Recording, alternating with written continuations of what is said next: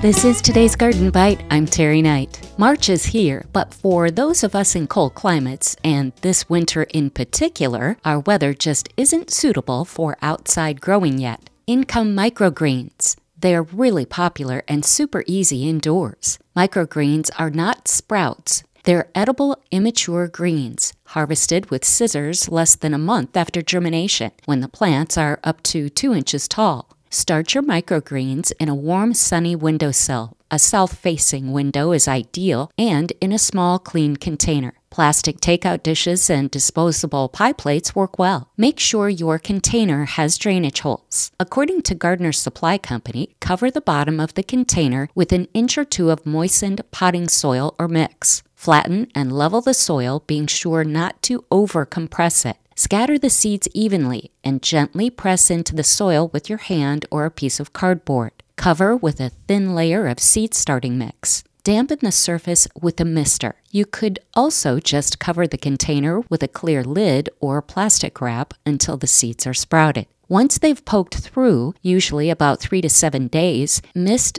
once or twice a day to keep the soil moist but not wet. Note, you need to mist the soil. Microgreens need about 4 hours daily of direct sunlight to thrive. Leggy, pale greens are a sign of not enough sunlight. You can use a grow light or even an LED light. You'll have delicious microgreens in 2 to 4 weeks. There are a lot of options out there. Johnny Selected Seeds offers a beginner mix made up of red and green mustards with various textures, spicy or not. They sell beets and chard together, cabbage, kale, and kohlrabi with differing varieties. Check out gardenbite.com for more. That's today's Garden Bite. I'm Terry Knight.